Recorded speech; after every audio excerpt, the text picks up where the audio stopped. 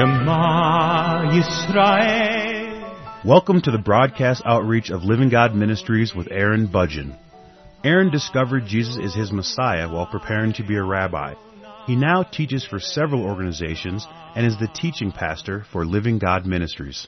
Strongly distinguishing between the Old and New Covenants, Aaron presents the Scriptures from a Judaic and historical frame of reference. Join Aaron now as he reveals the reality foreshadowed and the new life we can now experience because of what the Lord Jesus accomplished for us.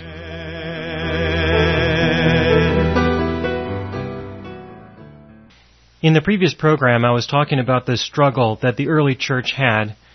The early church struggled with the fact that the living God had provided salvation, not just for the Jew, but also for the Gentile. To the Jew first, certainly, but also for the Gentile, and that there was a real struggle in the church to unify the Jew with the Gentile. Now, there was a separation that had occurred. The Lord created this separation, first in Abraham, when He gave Abraham the covenant of circumcision. At that point, there was a division between those who were circumcised and those who were not circumcised. This division was further expanded when the law was given through Moses. Through the law of Moses, there was the Israelite and there was the non-Israelite.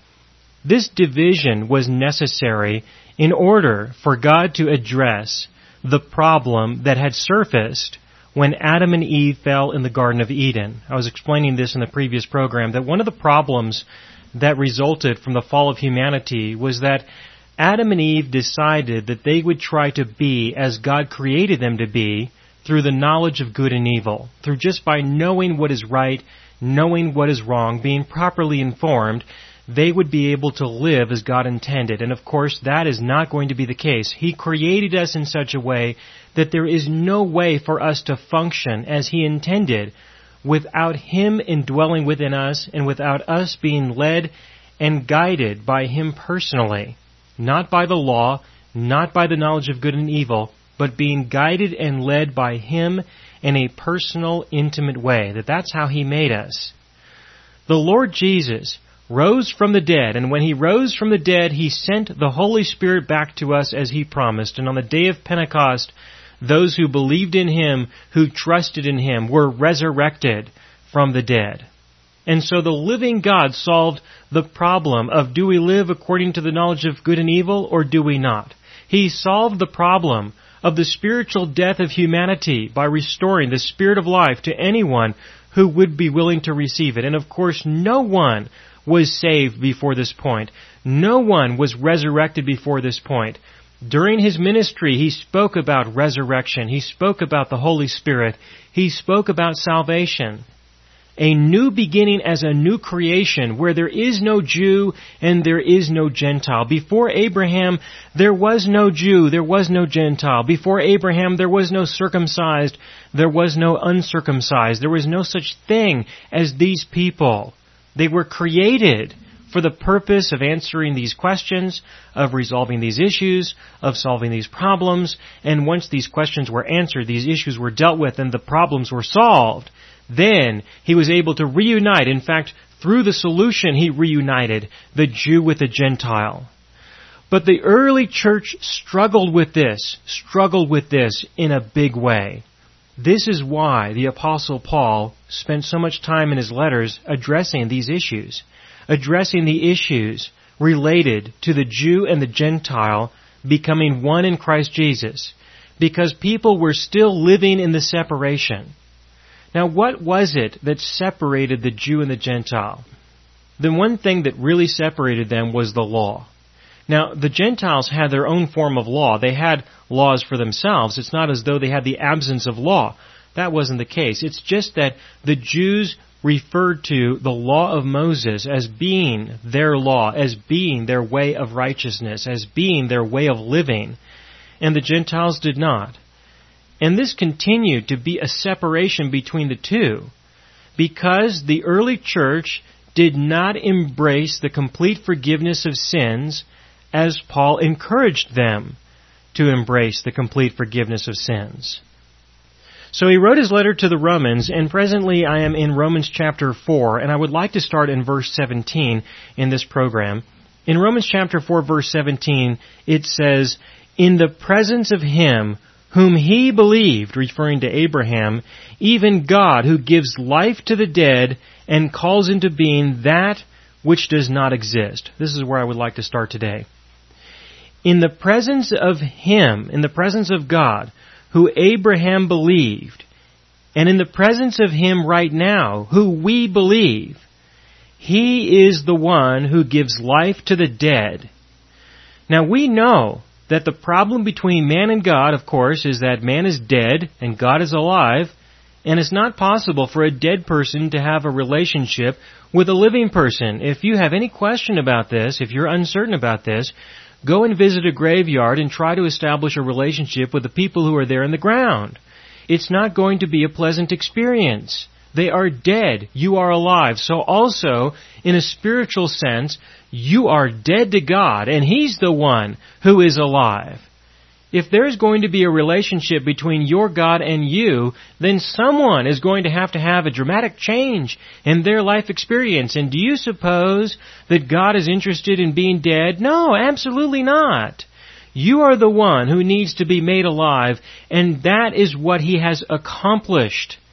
He provided salvation for humanity to anyone who is willing to receive it. And when you receive the free gift of the Holy Spirit, you are made alive. Now, when you are made alive, you are not who you once were.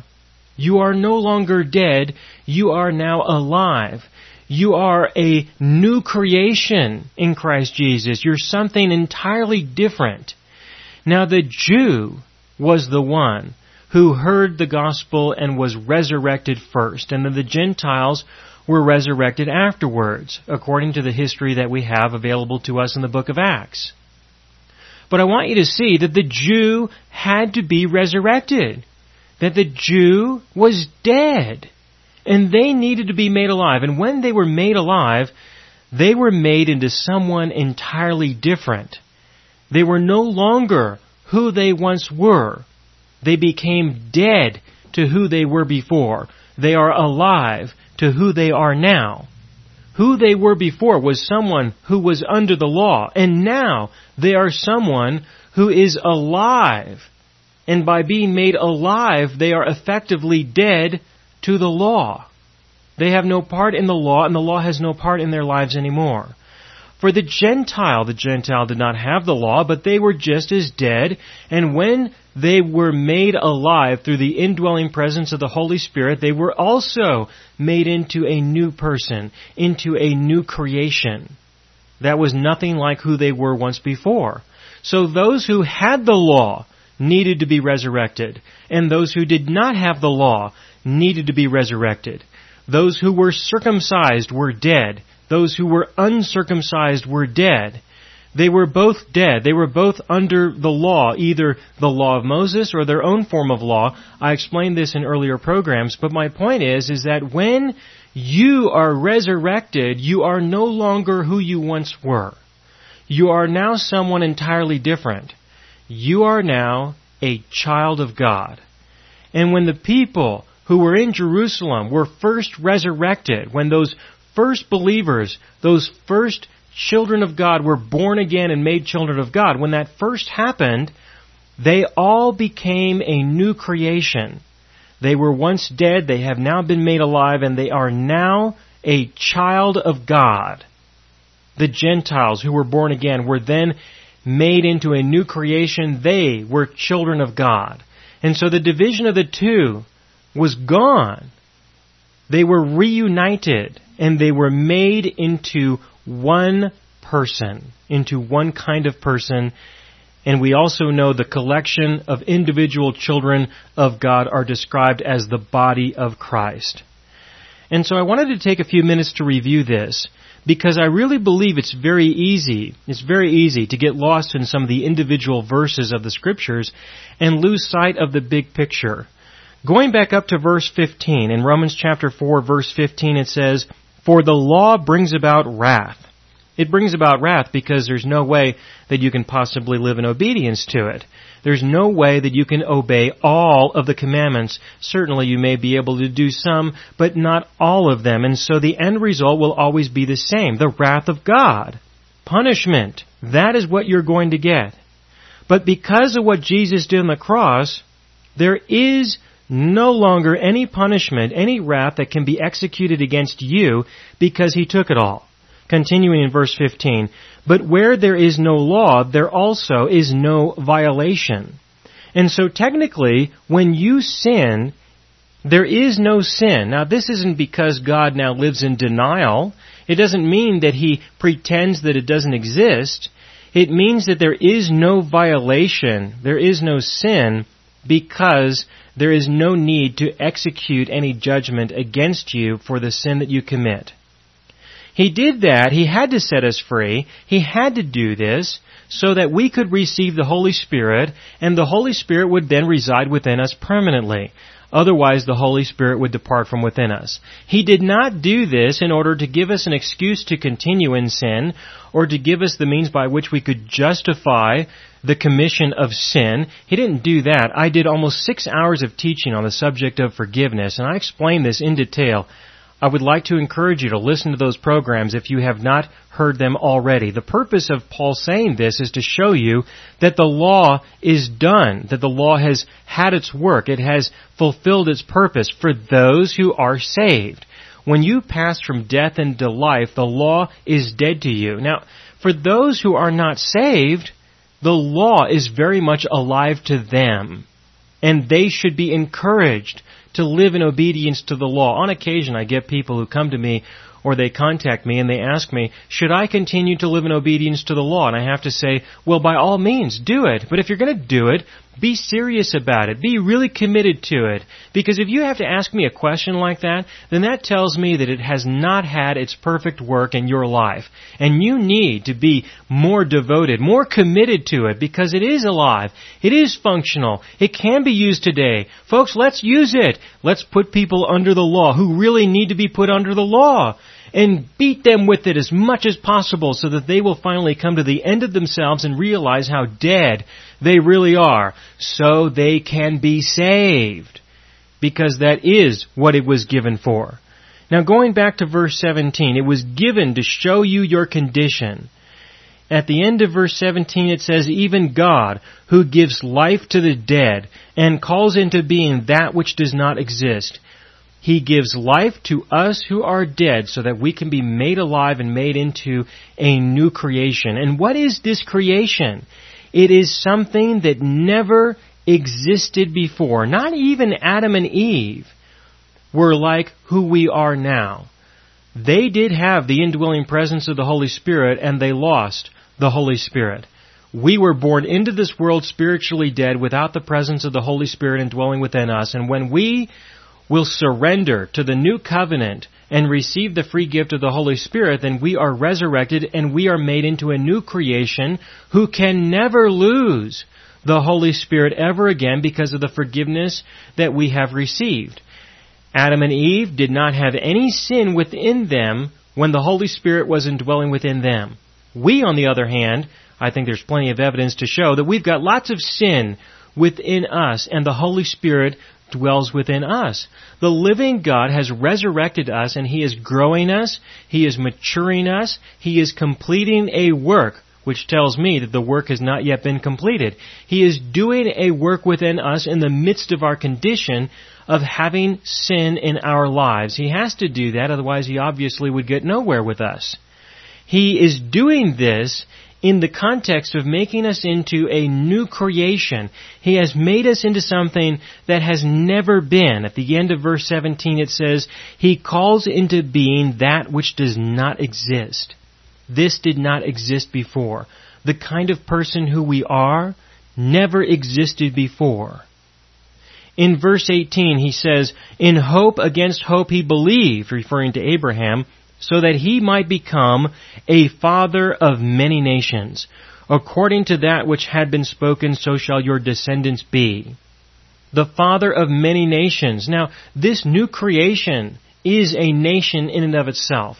And you can also say throughout the course of history, there have been many nations that have come up, that have risen through the inspiration of people who believed in the faith of Abraham. Not all, but some were built under those premises. But there are people within every nation who have been born again since then. And so He has been the Father of many nations, yes, but He's also been the Father of many people who have been resurrected, who are a part of many nations. And the promise that was given to Him in Genesis chapter 12, that in Him all the families on the earth would be blessed, all the families on the earth have been blessed who have received the Lord Jesus, who is the fulfillment of the promise. He is the one who was promised to Abraham. He is the one who resurrects people, and it is only through Him that anyone has ever been blessed. It is only through Him that anyone will ever be blessed. All the families on the earth will be blessed. In verse 16, for this reason, this is Romans chapter 4, verse 16, for this reason it is by faith, in order that it may be in accordance with grace, so that the promise will be guaranteed to all the descendants, not only to those who are of the law, but also to those who are of the faith of Abraham, who is the father of us all. Now, this was a struggle during the time of the early church, but it is still a struggle today. These same issues that existed back then still exist today. There are people today, for example, who believe that in order to get closer to God, they have to become more Jewish. Not everyone believes this, of course, but some people do. They believe, well, Jesus was a Jew, and He was close to God, and so if I want to be close to God, I have to become more like a Jew. But no, this is not about being a Jew or a Gentile. It has nothing to do with trying to take a Gentile and making them more like a Jew. And it has nothing to do with taking a Jew and trying to make them more like a Gentile. There is a new creation, folks. There is a new covenant that has been established, and that is what both the Jew and the Gentile must enter into. Some people struggle with this same issue, but not necessarily in the context of wanting to become a good Jew, but instead under the context of wanting to embrace the law. Should we be under the law, or should we not be under the law? Should we be observing all of the law, or should we not be observing all of the law? Folks, that was the division that existed during the time of the Lord Jesus. That was the issue that caused so many struggles during the development of the early church. People were struggling with this question back then, and they are still struggling with this question right now. Should we be under the law, or should we not be under the law? Folks, it has nothing to do with being under the law or not being under the law. You are dead to the law. The law is dead to you. It's over. If you have been resurrected, you are now a new creation, and the law has no place in your life. If you are lost, it has every place in your life. But when you are saved, its purpose has been fulfilled. Now, I still read the law. I study the law. But I do so for other reasons, because He gave the law for many reasons, and we should use it for the reasons that our God gave it. But whatever you do, don't use it for a reason that He didn't give it for. And one of the things that people are struggling with is, do we try to find a way to use the law in our lives so that we can be more holy, so that we can be better Christians, so that we can be better people? No, folks, if you want to be a different person, if you want to be changed, then the only way that this is going to be accomplished is through the Lord your God changing you in the depths of your heart. And you don't use the law as a measurement or as a scale in some way in order to measure and determine how well you're doing. That's not the case. The measurement is only on the basis of to what degree do you know the Lord, not to what degree have you been able to get your flesh under control, but to what degree do you know your God. People struggle with this in various ways. If it's not the entire law, either we embrace it all or we embrace none. It has nothing to do with whether you embrace it all or you embrace none. That's the same problem of, are we to be a Jew or are we to be a Gentile? And so what do people do? They ask, well, how about some of the laws? How about some of them? Certainly not all of them, but maybe we can find a few. Generally those ones that we don't struggle with so much. The sins that we don't struggle with, let's embrace those laws and perfect those a little bit more in our lives, and then maybe adopt a couple of others, those laws that really affect us personally. People will embrace a partial law, but again, it creates the same problem, the same concern, and that is that people have not got in touch with the fact that they are a new creation in Christ Jesus, that they are someone entirely different. Sometimes people contact me and they say things like, I am so amazed that I am speaking with a Jew who believes in Jesus. And I just can't help but say in reply, and I also am so amazed that I am speaking with a Gentile who believes in Jesus. And people think about that for a minute. Sometimes they have trouble with that. They wrestle with that a little bit. They don't realize that it has nothing to do with whether you are a Jew or a Gentile.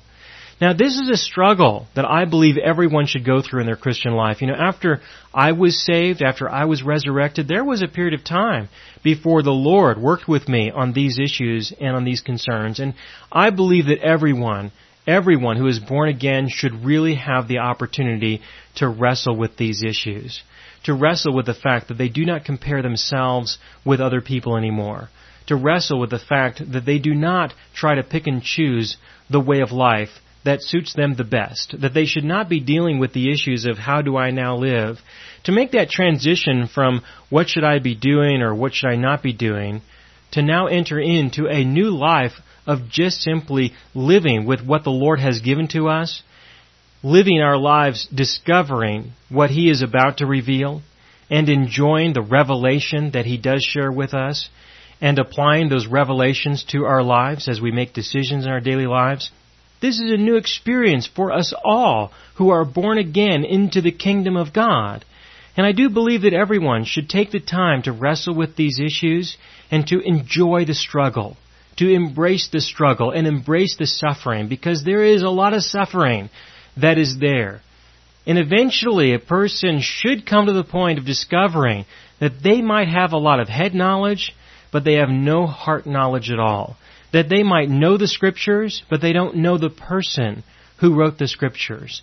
Because when a person comes to that point, it can really mean a lot to them to discover that there is a person and that He is the one who we are to know. When we try to pursue that too early in our Christian faith, sometimes it can be difficult to truly embrace Him in the way that He wants us to embrace Him. When we haven't really experienced the separation between us and Him in conjunction with the desire to be united with Him. The separation in conjunction with the desire to be united is an important struggle, and I really believe you should embrace it. Even Abraham struggled with the promise that God made to him. Even he struggled. If you read Romans chapter 4, verse 19, it says, "Without becoming weak in faith, he contemplated his own body, now as good as dead, since he was about 100 years old, and the deadness of Sarah's womb. Yet with respect to the promise of God, he did not waver in unbelief, but grew strong in faith, giving glory to God, and being fully assured that what God had promised, he was able also to perform. Therefore it was also credited to him as righteousness." Now Ishmael was a little bit of a waver, in my opinion. Here it says that he did not waver in faith at all. And from a certain point of view, I would agree. I would certainly agree that he still believed in the promise. He just thought that maybe it was going to be through Hagar and not Sarah, maybe. There was a temporary moment when he wavered just a little bit, in my opinion. But I believe that the reason why Paul put this in here is to show us that there was a foreshadowing in the deadness of Abraham, in the deadness of Sarah, that even though they were dead in that respect, the Lord brought life. He brought a form of resurrection. There is a foreshadowing, and there is a prophecy that is found hidden in here that shows us what he would eventually accomplish, that he would fulfill this prophetic inference by resurrecting everyone who would believe as Abraham believed. that the children would not just be of the flesh of Abraham, but the children would be of those who would believe the testimony of Abraham. That is the reality that we have now. And just as they were dead and life was brought to them, so also you were dead and life was brought to you. And you were resurrected through the free gift of the Holy Spirit, the restoration of the life of God that was lost in Adam. We waver. We have moments of struggle.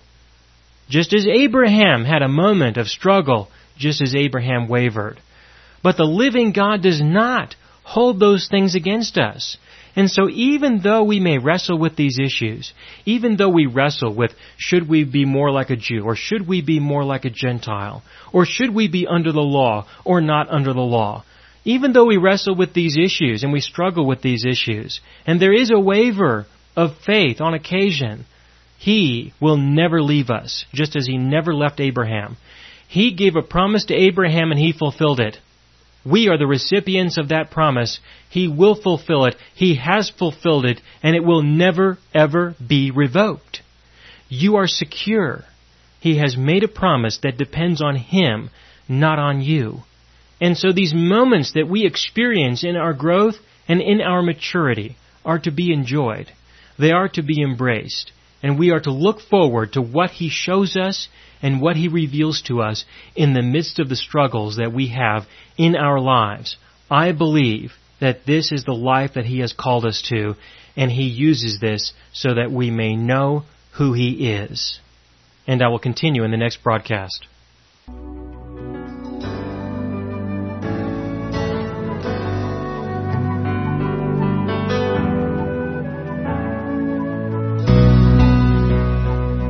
You have been listening to the broadcast outreach of Living God Ministries. You can hear all of our programs for free through our radio archive at livinggodministries.net. That is, livinggodministries.net. Do help us develop new radio programs and continue broadcasting on this and other radio stations. Send your contributions to Living God Ministries, P.O. Box 38353, Colorado Springs, Colorado 80937, or use the donation link on our website, livinggodministries.net. That is, livinggodministries.net.